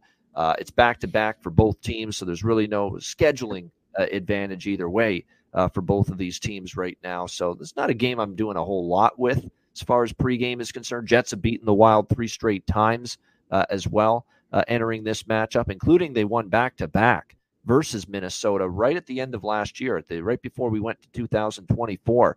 These two teams played a home-and-home December 30th, 31st. Jets won both games, 4-2. And 3-2. So it'll be interesting to see if Minnesota is able to dole out some payback here and redemption for those two losses. We'll see how it goes here. It's actually a very, very, very rare side and total pass for me pregame here when it comes to the Wild and the Jets. Actually, the draw I could kind of make a case for here, but even a draw, I'm lukewarm on it here when it comes to Minnesota, Winnipeg. Alex, what do you think here? Wild, Jets. Yeah, I totally understand you having a pass here with this, and this is one where I kind of want to see the pace of play. And that really kind of goes the same for Vancouver as well, too. When you have a game like that, win or lose, you kind of expect, the unexpected out of that next game. So this is a wait-and-see spot because we have the BetCast and it being a bigger card.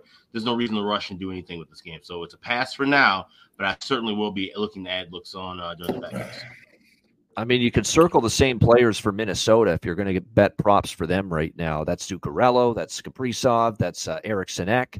Those have been the guys carrying the load lately offensively for them. No question. Boldy And for Winnipeg, look, Sean Monahan's on a short-term heater right now, so hard to shy away from him. Velarde I like as well for props tonight for Winnipeg. Probably him and Nino Niederreiter too, Cuban, because I've seen him score against Minnesota before. Since he's been, Nashville, he scored many times against Minnesota. Since he's been with Winnipeg, same thing. So, yeah, Nino Niederreiter might be a nice little down the board shot for a goal prop to go along with Velarde and Monahan, who I also like tonight for Winnipeg. And like I said, for the Minnesota Wild, don't overthink it.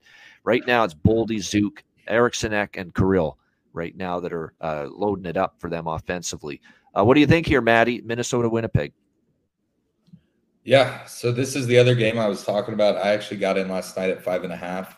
I love it at 5.5. I mean, both coming off back-to-backs.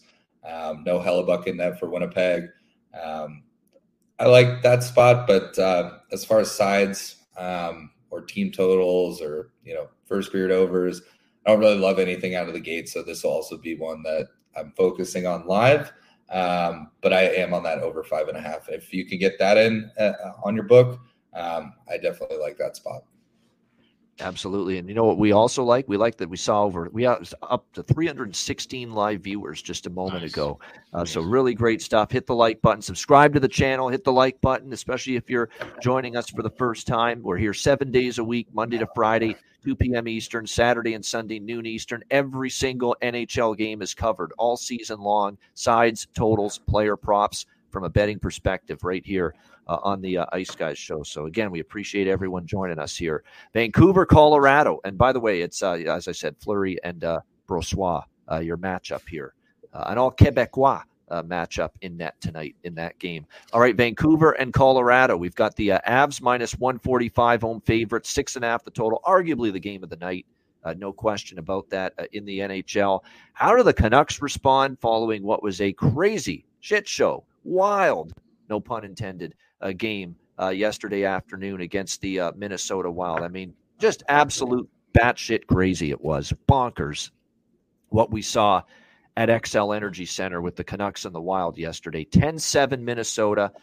Vancouver's penalty issues simply have to get reeled in because it has become a bigger and bigger problem for them of late. We'll see if they can do that here tonight. Here's the tricky part with this handicap. Normally, I'd like the Canucks off a loss. Now, this is a rare 2 losses in a row for them. They've still yet to lose, as Rich H says in the chat. They've still yet to lose 3 in a row this season. But they are on a back-to-back, tricky travel. The one thing that's good, though, for Vancouver, they played 1 p.m. Central yesterday afternoon in Minnesota, 2 p.m. Eastern. Now they're playing a night game tonight. So this is not the same detrimental, brutally tough back-to-back that normally it would be, because they go from an afternoon game to a night game rather than a night game to a night game on the back-to-back. So that does help Vancouver a little bit here going into this game. I mean, my goodness, if they make the defensive lapses and take the penalties that they did yesterday against Colorado, Colorado could put 10 goals on the board tonight if they're going to be that undisciplined and the penalty kill is going to struggle that much. Yes, the elevation, John, does hurt. There's no doubt. And thankfully, the saving grace is it's an afternoon to night turnaround, but then the thin air and the altitude. And we know Colorado's been rolling on home ice lately. LA, Washington, Arizona. I believe their home win streak is something like 6 or 7 games right now. But I'll tell you something very interesting. Vancouver has actually had some decent success here in Colorado. They've won 2 of the last 3 visits here. Last year, 4-3. The year before, 3-1. Now, early this season, they played in Colorado back in November. Colorado got the 5-2 win in that game. But Vancouver's been a thorn in Colorado's side at times here when they've taken the trip to Ball Arena. I think after that loss, you're going to see a great, strong, hard effort from Vancouver, but early especially. I'm taking them in the first period, Vancouver Canucks, in this game tonight. I don't know if I trust them and their legs necessarily in that elevated, high-altitude environment. Those legs to keep going for 60 minutes against a team like Colorado. And as we know, if anyone knows this Colorado team at home, they get stronger as the game goes on at home. They have had maybe slow starts in the games at home, but the second period, they're better than they are in the first period. The third period, they're better than they are in the second period at home. And then it just becomes an issue. And that's really when they start to seize control of hockey games, Colorado, when they're at home. It's later in the game, particularly in the third period. So I like the first period angle on Vancouver. They come out strong early after that debacle in Minnesota yesterday. So I will be on a little Vancouver first period here in this one. I like first period over, both teams to score, the over 6.5. And I don't love the fact that the mindset for Vancouver could be we've got to tighten this thing up and under mentality because they gave up 10 yesterday. That's a little bit of a concern for me, a worry for me in this game with these overs. But I just don't know if they're going to keep Colorado off this board because Colorado's been lighting up the scoreboard, especially on home ice, 4 against Arizona, 5 against LA, 6 against Washington. I mean, the goals that they have popped in at Ball Arena this year, especially of late, no one's been able to slow them down. Even with Demko in net tonight on the back-to-back, Georgiev for Colorado, I'm not sure Vancouver can for the full 60 minutes. So I'm still going to be on those 3 bets. Same 3 bets I was on with Edmonton, Arizona tomorrow, and as well with the Stars and the Rangers game tonight. First period over in both teams, as well as the full game over, Canucks and Avs, as well as Canucks first period money line here. Alex, what do you think? Obviously, this game is intriguing. It goes without saying, Vancouver, Colorado. Yeah, if yesterday's Canucks game had been a night game with this back-to-back, this would probably be the mother of all spots on Colorado money line because that would just be absolutely brutal. Less than 24 hours having that kind of a game and then going in altitude. But it still should be a tough spot. And like I said, I think if the legs give out on the Canucks, it'll be later in the contest. So this is a perfect game, once again, having for a betcast night. I'm staying away from everything as of now. I love first period over. That's probably the thing I'll be jumping in on at minus $1.30 or better. So I'm waiting just 1 or 2 minutes into the contest and just trying to grab a little bit better of a price with that number. But I got to see the pace first. And like you said, I talked about it at the beginning of the show, Canucks, their defense is run by Mike Yeo. And what we used to see with Mike Yeo head coach teams was that they have issues on defense. They clam up and all the offense goes completely out of the window, especially early in a game. So that is the big worry with them. We know that Colorado, the kind of team, they get 1 or 2 goals on you. They can lock down defensively too. And all of a sudden now everybody's skating around for cardio and it's a 2-0 or a 3-0 kind of a game. So I'm a little worried about that. Got to see what the pace of play is looking like early in the contest. So I'll be waiting live to grab the first period over and then move from there. All right, good stuff. Matt, what do you think here? Vancouver, Colorado. Yeah, I like a lot of goals here. I know Vancouver's coming off a 17-goal game, so that is worrisome. But I just don't see, even if they tighten things up, I don't see them in the long haul stopping Colorado. So the biggest play I like here is Colorado team total over 3.5. It's at minus 110. They've scored in bunches at Ball Arena, as you mentioned. So I like that. I like the first period over. It is totally fair to wait and try and get a little better odds since we will be watching it live because I'm seeing like minus 155 to 170 as far as first period overs go, which obviously you don't want to lay that kind of juice on the off chance it is a slow start for both teams. The other thing I may dabble with pregame is maybe Avalanche in regulation. As you mentioned, I think Vancouver does come out and push, but it is tough playing the altitude. You had a game yesterday that obviously went to shit. So I think Colorado takes care of this one. I don't see overtime in this game. But yeah, team total over for Colorado is probably my biggest pregame bet. And I may dabble on the other two as well, just a little bit. You combine Colorado's home record, which I believe is close to 60%. And I can tell you, because I saw this just while I was looking into this game, researching it. Vancouver on the road this year, they've played 30 games, 20-10 to the over in 30 road games this year, the Vancouver Canucks. That's 67%. So that's a pretty strong track record away from home for the Vancouver Canucks. 20-10 to the over this season in 30 road games. So you've got a strong over team at home versus a strong over team on the road. And, it's combustible elements, you would think, for goals. I really think that first period, if I had to choose what I like the most, that both team, I just don't see how we don't see 1-1 in the first period with these two teams tonight. Like that plus 150 that's out there, for both teams to score in this game, first period. I think that's definitely plausible. I could see it 1-1 easily. I could see that with these two teams tonight, opening period. If you're expecting up and down pace in this contest throughout, your best bet is to bet Colorado in some way of getting the first goal, first 5 minutes, first 10 minutes, just first goal outright, because that's what it's going to take. If Vancouver jumps out and gets a 1-0 lead early, then they're going to be even more pressured to tighten things up defensively in spite of what happened yesterday. So that's the thing I worry about. And like Nick said in the chat, yeah, they're not capable of parking the bus like that for a full 60 minutes. That's not what I'm talking about. But if they play that style long enough over a 10, 15-minute stretch early in the game, we're talking about all the numbers being shifted off to the point where now we're talking about, we might see a 4-2, a 4-1, a 3-1 kind of a game instead of 4-3, 5-3, 5-4. So that's the kind of thing. Those little gaps and moments early in a contest can make a big difference when you talk about the course of a full 60 minutes in that aspect as far as looking for prices and numbers. Yeah, no doubt. And like I say, that's good advice there for looking at this. And we'll be on during the Betcast tonight again. Patreon exclusive live Betcast, 7 p.m. Eastern time tonight. We'll be on for this game. Definitely this will be a good one to live bet, for sure. There's going to be some things we'll be able to take notice of while the game's going on. I do want to point out, too, with Georgiev, this guy hasn't been shutting it down lately either. He's given up 14 goals in his last 4 starts for the Colorado Avalanche. So this has not been the best, and they're running him into the ground. It's kind of like that right now with the Avs. They're running Georgiev into the ground.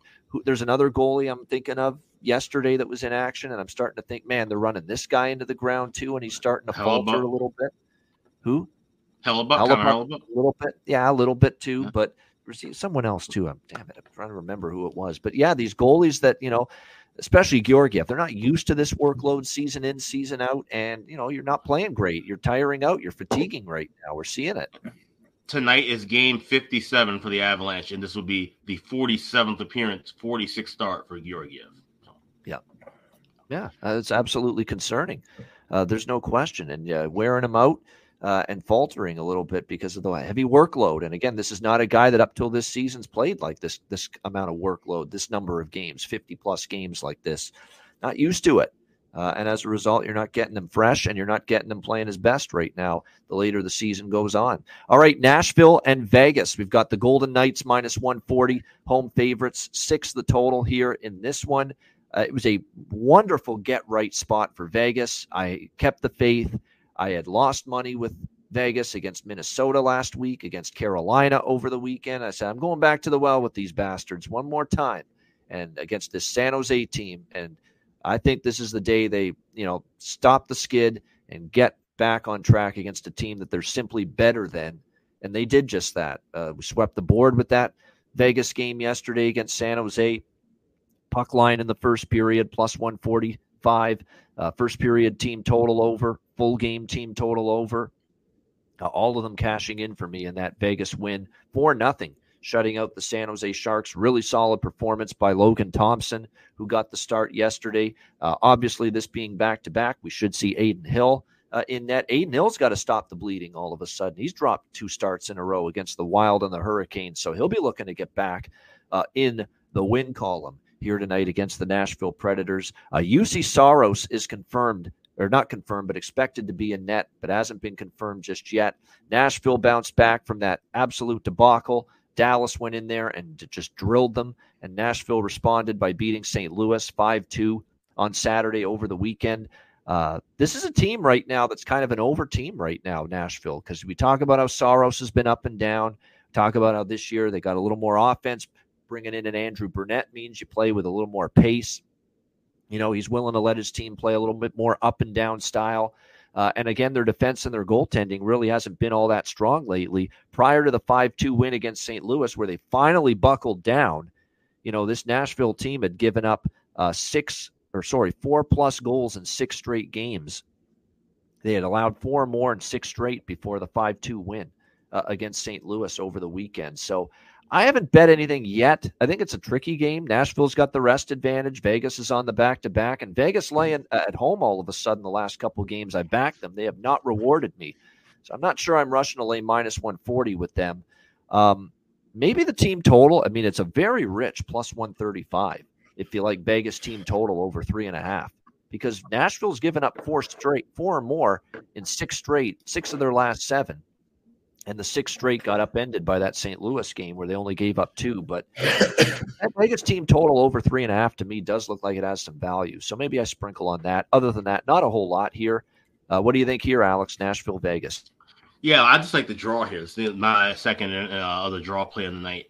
Plus 330 at FanDuel, plus 333 at Caesars, the best price available. But this sets up for another spot that I like with Nashville going to LA later this week. Of course, Nashville dominated against the Kings team, and it's been bad just all over the place now, certainly at home.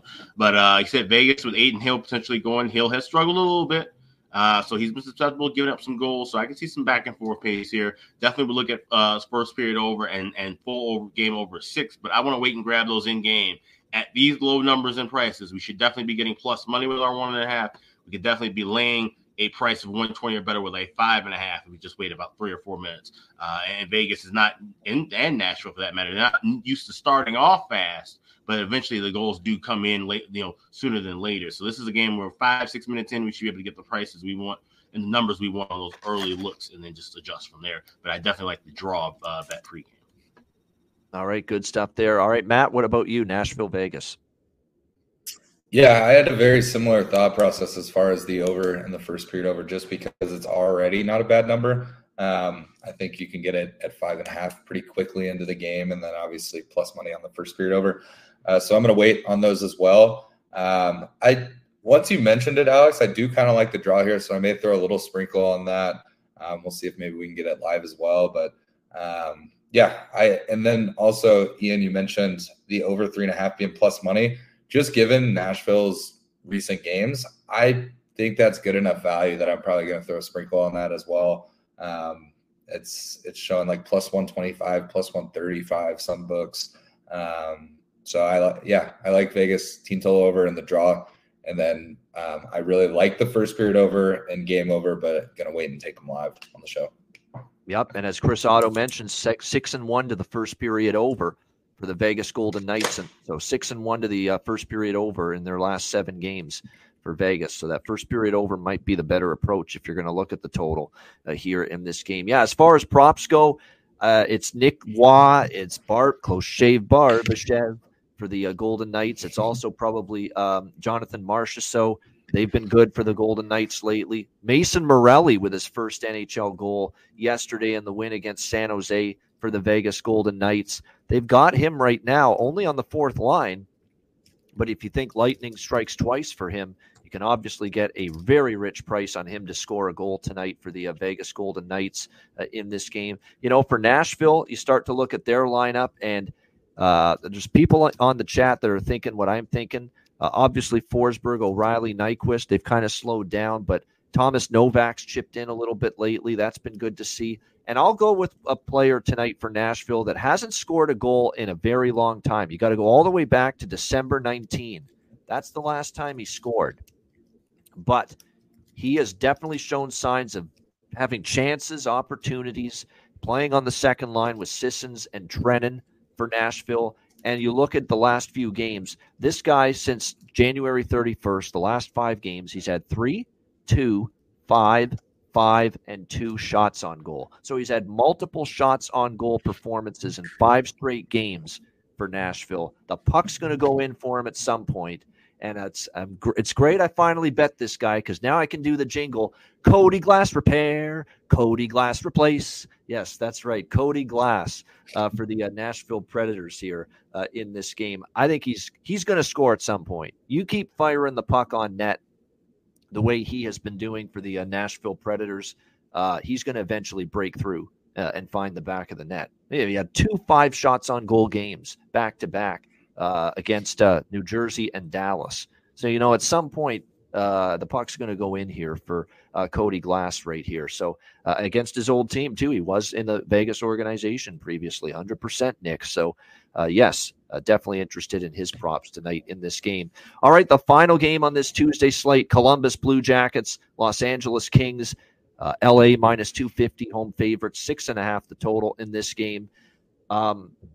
I don't hate Columbus in some form in this game. I really don't. I mean, You look at this spot here for LA, and I know people are starting to get excited again. This got that Calgary feel to it when they came back from the road trip and they shit the bed at home. It's got this kind of feel to it for LA tonight, in my opinion. Yes, they are 4-1 now in their last 5 games since Jim Hiller took over behind the bench. The 4-0 win against Edmonton, blown out by Buffalo. We thought, what the hell happened? And they did respond with 3 consecutive road wins to end that trip at New Jersey, overtime win at Boston in comeback fashion, spoiling Jaromir Jagr night Sunday against Pittsburgh and winning that game 2-1. But you look at this spot. It's a Malinsky special, first of all, and we've talked about that all year. First game home off a long road trip of 4 games or more. And for LA, this was exactly a 4-game road trip. But it's not just the 4-game road trip and the tough spot. Look at the games they had to play in the short period of time. They had to play at Buffalo last Tuesday. They had to play at New Jersey last Thursday. They had to play at Boston Saturday, a back-to-back at Pittsburgh on Sunday. And now they're back home tonight for the first game, east to west travel, east time zone to Pacific time zone, with only that one day in between games. Not 2 or 3 days, 1 day in between your final game in Pittsburgh and coming back home tonight against Columbus to play at home on a Tuesday night. This is brutal, scheduling-wise, for the LA Kings. Absolutely brutal. And look, they are the better of these 2 teams. I get that. There's no question, but this is buyer beware for me. 100% on the LA Kings laying this kind of price, minus 250 in this spot tonight, in my opinion. Now, look, Columbus is Columbus. They're 4-6 their last 10 games. They've had a tough season. I know they won their last game, but it was only against San Jose 4-3. But there's opportunity here for them maybe to catch LA a little flat-footed here off that road trip. And it is worth noting, there's been some battles with the Blue Jackets and the Kings. Their last 5 meetings, Columbus won at home, or LA beat them in Columbus 4-3 in overtime. LA beat them 2-1 at home, barely. Columbus won a 6-5 overtime game. And then earlier this season in Columbus, it was a 4-3 win for the Kings in overtime. So Columbus has really played this team tough, in a majority of the recent head-to-head meetings. I'm going to definitely be on Columbus first period here. I think they're live to jump on LA coming off this road trip. I'm going to sprinkle a little smaller on the full game money line on Columbus just because I'm not totally sold on them outlasting the Kings for 60 minutes in this game. But I'm going to have a little Blue Jackets small underdog shot here. First period, full game, and a little on the draw too because of the series history that has been very, very heavy toward overtime and shootout between these 2 teams. I know the Kings are showing signs of life. Brilliant response to the Buffalo debacle. 3 straight road wins against pretty good teams, New Jersey, Boston, Pittsburgh. But this is a brutal spot, folks. You got that 4 road games from Tuesday to Sunday, and now you're back home with just 48 hours later and 1 day in between games when you go from the East Coast to the West Coast. Pittsburgh, LA travel. That's brutal, man. You try playing like that. Even when you're the better team, this is not going to be an easy game for the LA Kings tonight. I'm willing to bet that it isn't an easy game for them. Alex, what do you think here? Columbus, LA. Yeah, you mentioned how brutal of a spot it is returning home for the LA Kings, and we're also talking about a Kings team that is 9-9-6 at home. So the home cooking hasn't been great for LA this season on top of all of that. I was going to pass this game completely, but you kind of talked me into betting on this draw. Now, keep in mind, 4 of the last 7 meetings have gone past regulation. All 4 of those games were in Columbus. But if you look deeper back, we've seen 7 of the last 11 meetings go past regulation, and we've seen 8 of those be decided by 1 goal. So with that, we're getting anywhere between plus 355 to as high as plus 400 at FanDuel. This is definitely worthy of the draw season candidate. So put me down for the draw. Yeah. All right. Liking the draw here, Alex, in this one. Elvis Merzlikins and Cam Talbot, by the way, is your goaltending matchup in this game. For the most part now, Columbus has gotten a lot healthier. Both teams have, other than Fantilli. Of course, Fantilli is still out long term. But like I said, this is a dubious scheduling travel situation for LA. And, we'll see if they can overcome it. And like I said, this is all about price, too. If LA's laying $1.50 or $1.40 in this game, I'm not touching Columbus. But this is minus 250 on a team that's in a very, very vulnerable, tricky scheduling spot, in my opinion. Matt, what do you think here? Blue Jackets, Kings. Yeah, don't really love anything here, at least pregame. I don't hate the first period over, honestly. And it's not the worst price, given that the game over is at 6.5. But I'll probably be a game time decision if I decide to bet that. We'll see how the first periods are trending in the earlier slots, and may jump on it later. But at this time, nothing really for me on this game. All right, there you go. That is the Tuesday card. JT in our chat, pretty funny. They're saying, let me put it up on the screen here. Well, Ian, I'm cashing out of my parlay. I had the Kings in. Hope you're not talking me out of any. Hey, I don't win all the time, man. If you feel that strongly about the LA Kings, keep it.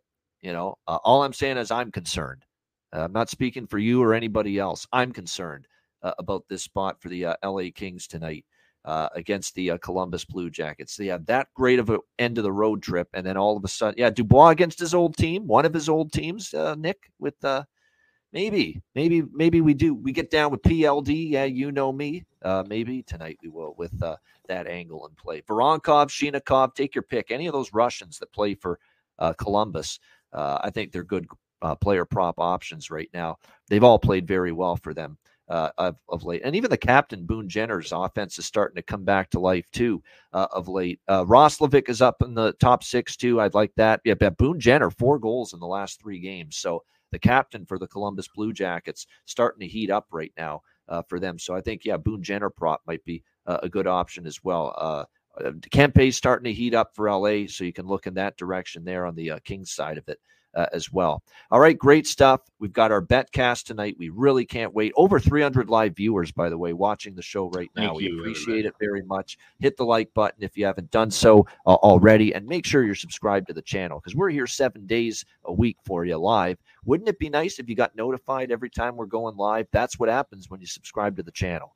So make sure you do that because we're here for you every single day during the NHL season. And again, our Patreon exclusive live betcast tonight, 7 p.m. Eastern time. Make sure you join us. It's going to be a hell of a fun night. Lots of great games, drinking during the betcast, very much a bar and a pub atmosphere for sure. Patreon exclusive betcast tonight, 7 p.m. Eastern time.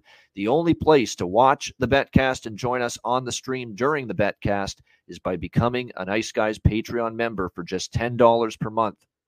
We have our daily sides, totals, and player props posted there. Goalie charts, totals charts, bonus videos, bonus content, and, of course, every Patreon-exclusive live betcast on the Patreon site for members. So, again, just $10 per month, and your subscription fee goes a long way to keeping this show going for many years to come. Patreon.com/IceGuys, just $10 per month, our Patreon-exclusive live betcast tonight. And make sure you check out the Ice Guys store as well, iceguys.myspreadshop.com.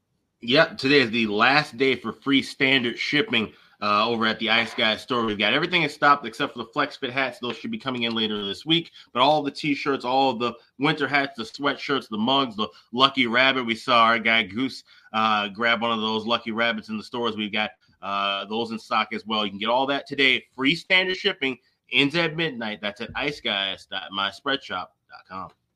There you go. Free standard shipping. It expires tonight at midnight. So get on that before the end of the day at iceguys.myspreadshop.com. All right, bargain bin special tonight and best bets coming up right after we hear from our great daily sponsor, Boston Hemp Inc.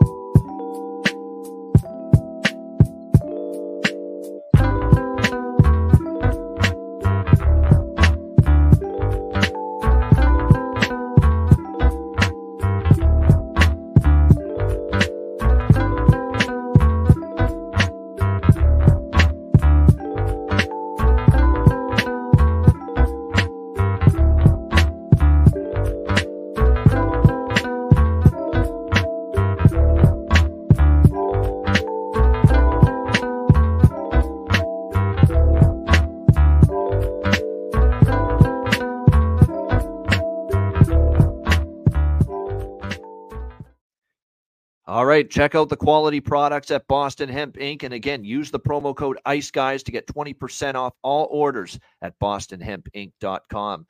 Great comment here. A new name in the chat here, Deanna Duncan. Somebody help me with an NHL lineup for FanDuel Fantasy, new to it, and I'm getting killed.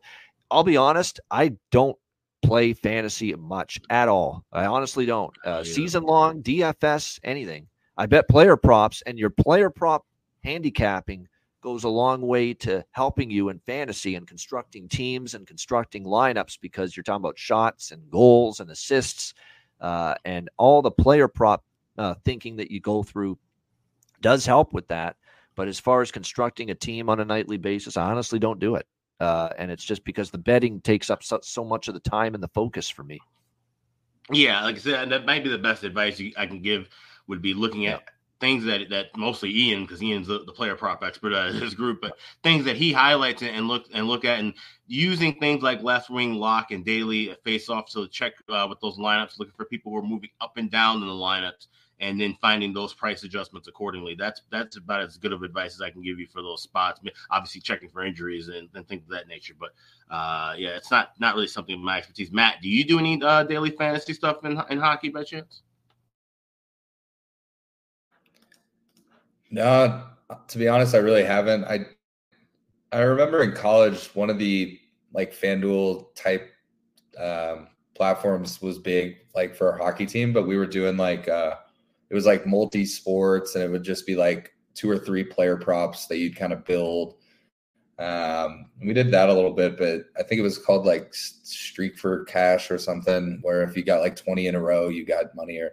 But yeah, I mean, I enjoy fantasy hockey because unlike fantasy football, I follow like the whole league much deeper than fantasy football, but it is like very time consuming. And I think you got to kind of pick, like, am I going to sports bet? Am I going to do fantasy? Am I going to have a life? Things like that. Cause you've got to say your lineup every day. And so, it gets daunting. Yeah. It's just, there's not enough hours in the day. If you gave me a 48-hour day instead of a 24-hour day, I'd be getting involved with DFS stuff too. But there's just not enough hours in the day. And like I say, the betting focus, just your sides, totals, player props, and all that definitely, take up the majority of my time with that. So keep that in mind. But like I say, if you listen to this show and you hear, oh, I like this guy to score a goal, or this one to get an assist, or point props, or those are definitely things you can consider in your DFS team construction, because it's all based on that. To win at DFS, you need players to get hits, players to get goals, assists, points, shots on goal, etc. Saves if you have a goalie on your DFS lineup. So all that kind of, like, I like Korpisalo a lot over saves tonight for Ottawa, because Florida just shoots the puck like crazy at home. So there you go. If you can put Jonas Korpisalo in your DFS lineup tonight, maybe for the Ottawa Senators. Now he also has to play well and shut the door, and he's been hot and cold this year. But yeah, that's definitely the kind of approach you can have as far as DFS is concerned. All right, our approach this season as far as bargain bin special of the night has been very good, and we've got a huge slate to choose from tonight for bargain bin special of the night. Alex, where are you going in the bargain bin tonight? Well, I'm wearing the Dallas Stars jersey for a reason. I'm going with a Stars player, and we're going with a brand new proud papa who did not make the contest yesterday, but will be back in the lineup. Miro Heiskanen, got him plus 500 at DraftKings, plus 490 at Caesars. Like him to get a goal, and I like goals here from defensemen both ways. I think we're going to be seeing some, screens, shots, deep deflections. So that's my shot. I'm going with Miro Heiskanen, bargain bin special of the night, plus 500 at DraftKings. All right, there you go. Miro Heiskanen, Dallas Stars, plus 500 for bargain bin special tonight. The old new daddy bump potentially here for Miro Heiskanen tonight for the Dallas Stars. Matt, what do you got for bargain bin? Yeah, so the chat caught it, but I literally have that written down as my bargain bin for the exact same reason. New dad, but I'm gonna do. A little Nick's interesting. Challenging you right now, Matt. I dare you to pick something not from the Stars game. I could probably dig and do that if you want me to, but I have a backup plan. Oh, no. It's fine. We have had matching bargain bins and best bets before to the year, so you're not obligated to do it. Yeah. Roll with whatever you feel is your best bargain bin pick. So. Yeah. So I obviously love the Miro bet, but what I'm going to do, and they're both plus 300. And I mentioned it earlier in the show, but I'm going to take Logan Stankoven and Matt Duchene, both anytime goal scorers. Only one of them is going to play, so your bet's going to void on the other end. But if Duchene's back in the lineup, I love for him to score tonight. if Stan Kovin is in the lineup, why not get a goal on your first NHL game? So he's obviously having a hot start in the AHL. So I'll take both of those bets. They're both my bargain bin because only one of those will actually be a valid bet. There you go. All right, Dave in the chat. Yeah, Thomas Harley shots are indoor point. Value, you guys said Miro, but value on Harley's from New York Local, region, and of course that's where they're playing. Yeah, I mean, yeah. Let's go look I to kind of like That that idea, too, Dave. You're using your noodle on that one. That's pretty good, actually. Yeah, Thomas Harley, worth a look. All right, as far as for me, with the bargain bin special of the night for this slate, I mean, pretty good options everywhere tonight. Lots of different ones to choose from here on this slate. But I think when it's all said and done, I'm going to actually go off the grid a little bit here. And I really think that the price is good. Chances galore, second line role for this team. We're going to the Nashville Predators, and we're going to Cody Glass. Cody Glass repair, Cody Glass replace, plus 450 Cody Glass for the Nashville Predators, plus 450 at FanDuel. Like I said, the goal has not happened yet for him, but everything points to him eventually breaking through. When you have multiple 5 shots on goal performances, one of those pucks is going to go in the net, at some point, shooting the puck quite a bit. So Cody Glass plus 450 at FanDuel for my bargain bin special of the night. All right, best bets to wrap up this monster edition of the show. Alex, what do you like for best bet? It's a betcast night. It's a Tuesday, and we've got a Metro Division battle between the Pittsburgh Penguins and the New York Islanders. Give me the regulation draw plus 325 is the price I ended up grabbing. I bet online. This should be a tight, fun one. I think we're going to see lots of hitting and not too many goals. I think this one's going to coast past 60. So Isles and Pens regulation draw plus 325. That is my best bet for Tuesday. There you go. Back to the Islanders and draw Island. New York Islanders, Pittsburgh Penguins draw for Alex B. Smith with his best bet. Matt, what do you like for best bet? Yeah, so I'm not going to go to New York for the New York Rangers-Dallas game, despite Nick's probably guessing that I was going to take the first period over, game over in that game. I'm actually going to take the first period over in the Colorado-Vancouver game. There is a lot of juice, so you might want to bet it live if you're afraid to put a little money out there. But I think there's no way this doesn't hit. So that's my best bet of the night, Colorado-Vancouver, first period over. All right, there it is, Vancouver, Colorado, first period over. Best bet for Matt Robinson here, minus 140 to minus 150 is what we're looking at that right now. So that's best bet there for Matt. My best bet here for this Tuesday card, there's a lot to choose from. Great slate overall. I am going to go with the oh man, this is interesting here. I'm trying to go between Devils team total over and that Vancouver Colorado. I'm going to go Vancouver Colorado over 6.5 minus 120. To me, it's just that Vancouver can talk all they want. They're going to have to try to tighten things up. Easier said than done on a back-to-back against a team that's been scoring goals for fun at home all season long. We have a trend toward overs with Vancouver on the road, Colorado at home. So we're going to go with it. Canucks, Avs, Vancouver, Colorado over 6.5 minus 120 for my best bet here for this Tuesday NHL card. A reminder, the Betcast is tonight, Patreon exclusive, live Betcast tonight, 7 p.m. Eastern. We can't wait. We're looking forward to it. If you're a Patreon member, make sure you join us. And if you're not yet a Patreon member, you got 3 hours to sign up right now, $10 per month, 3 hours to get that done so you can be part of the Betcast tonight, 7 p.m. Eastern time. And again, should be a lot of fun and a great Tuesday night NHL card. So join us for that. And you can do so by signing up at patreon.com/iceguys for just $10 a month. Got a great Wednesday show tomorrow. Carter Hutton rescheduled. He's supposed to be on earlier in the year, had to cancel last minute, but he's back with us tomorrow on the show to break down the Wednesday card, talk his career as well. Looking forward to that. So join us for that show tomorrow, 2 p.m. Eastern. A reminder, the Ice Guys is live 7 days a week, Monday to Friday, 2 p.m. Eastern, Saturday and Sunday, noon Eastern. If you can't watch the show live, download the Ice Guys podcast in audio form on all major podcast platforms, Google Podcasts, Apple Podcasts, Spotify, Stitcher, iHeartRadio, Amazon Music, and more. Download the Ice Guys podcast when you can't watch the show live. For Alex B. Smith and Matt Robinson, I'm Ian Cameron. Have a great Tuesday night, and we will enjoy the games and good luck. We will see you in just a few hours' time for the Patreon exclusive live betcast, and again tomorrow on Wednesday for another edition of the Ice Guys.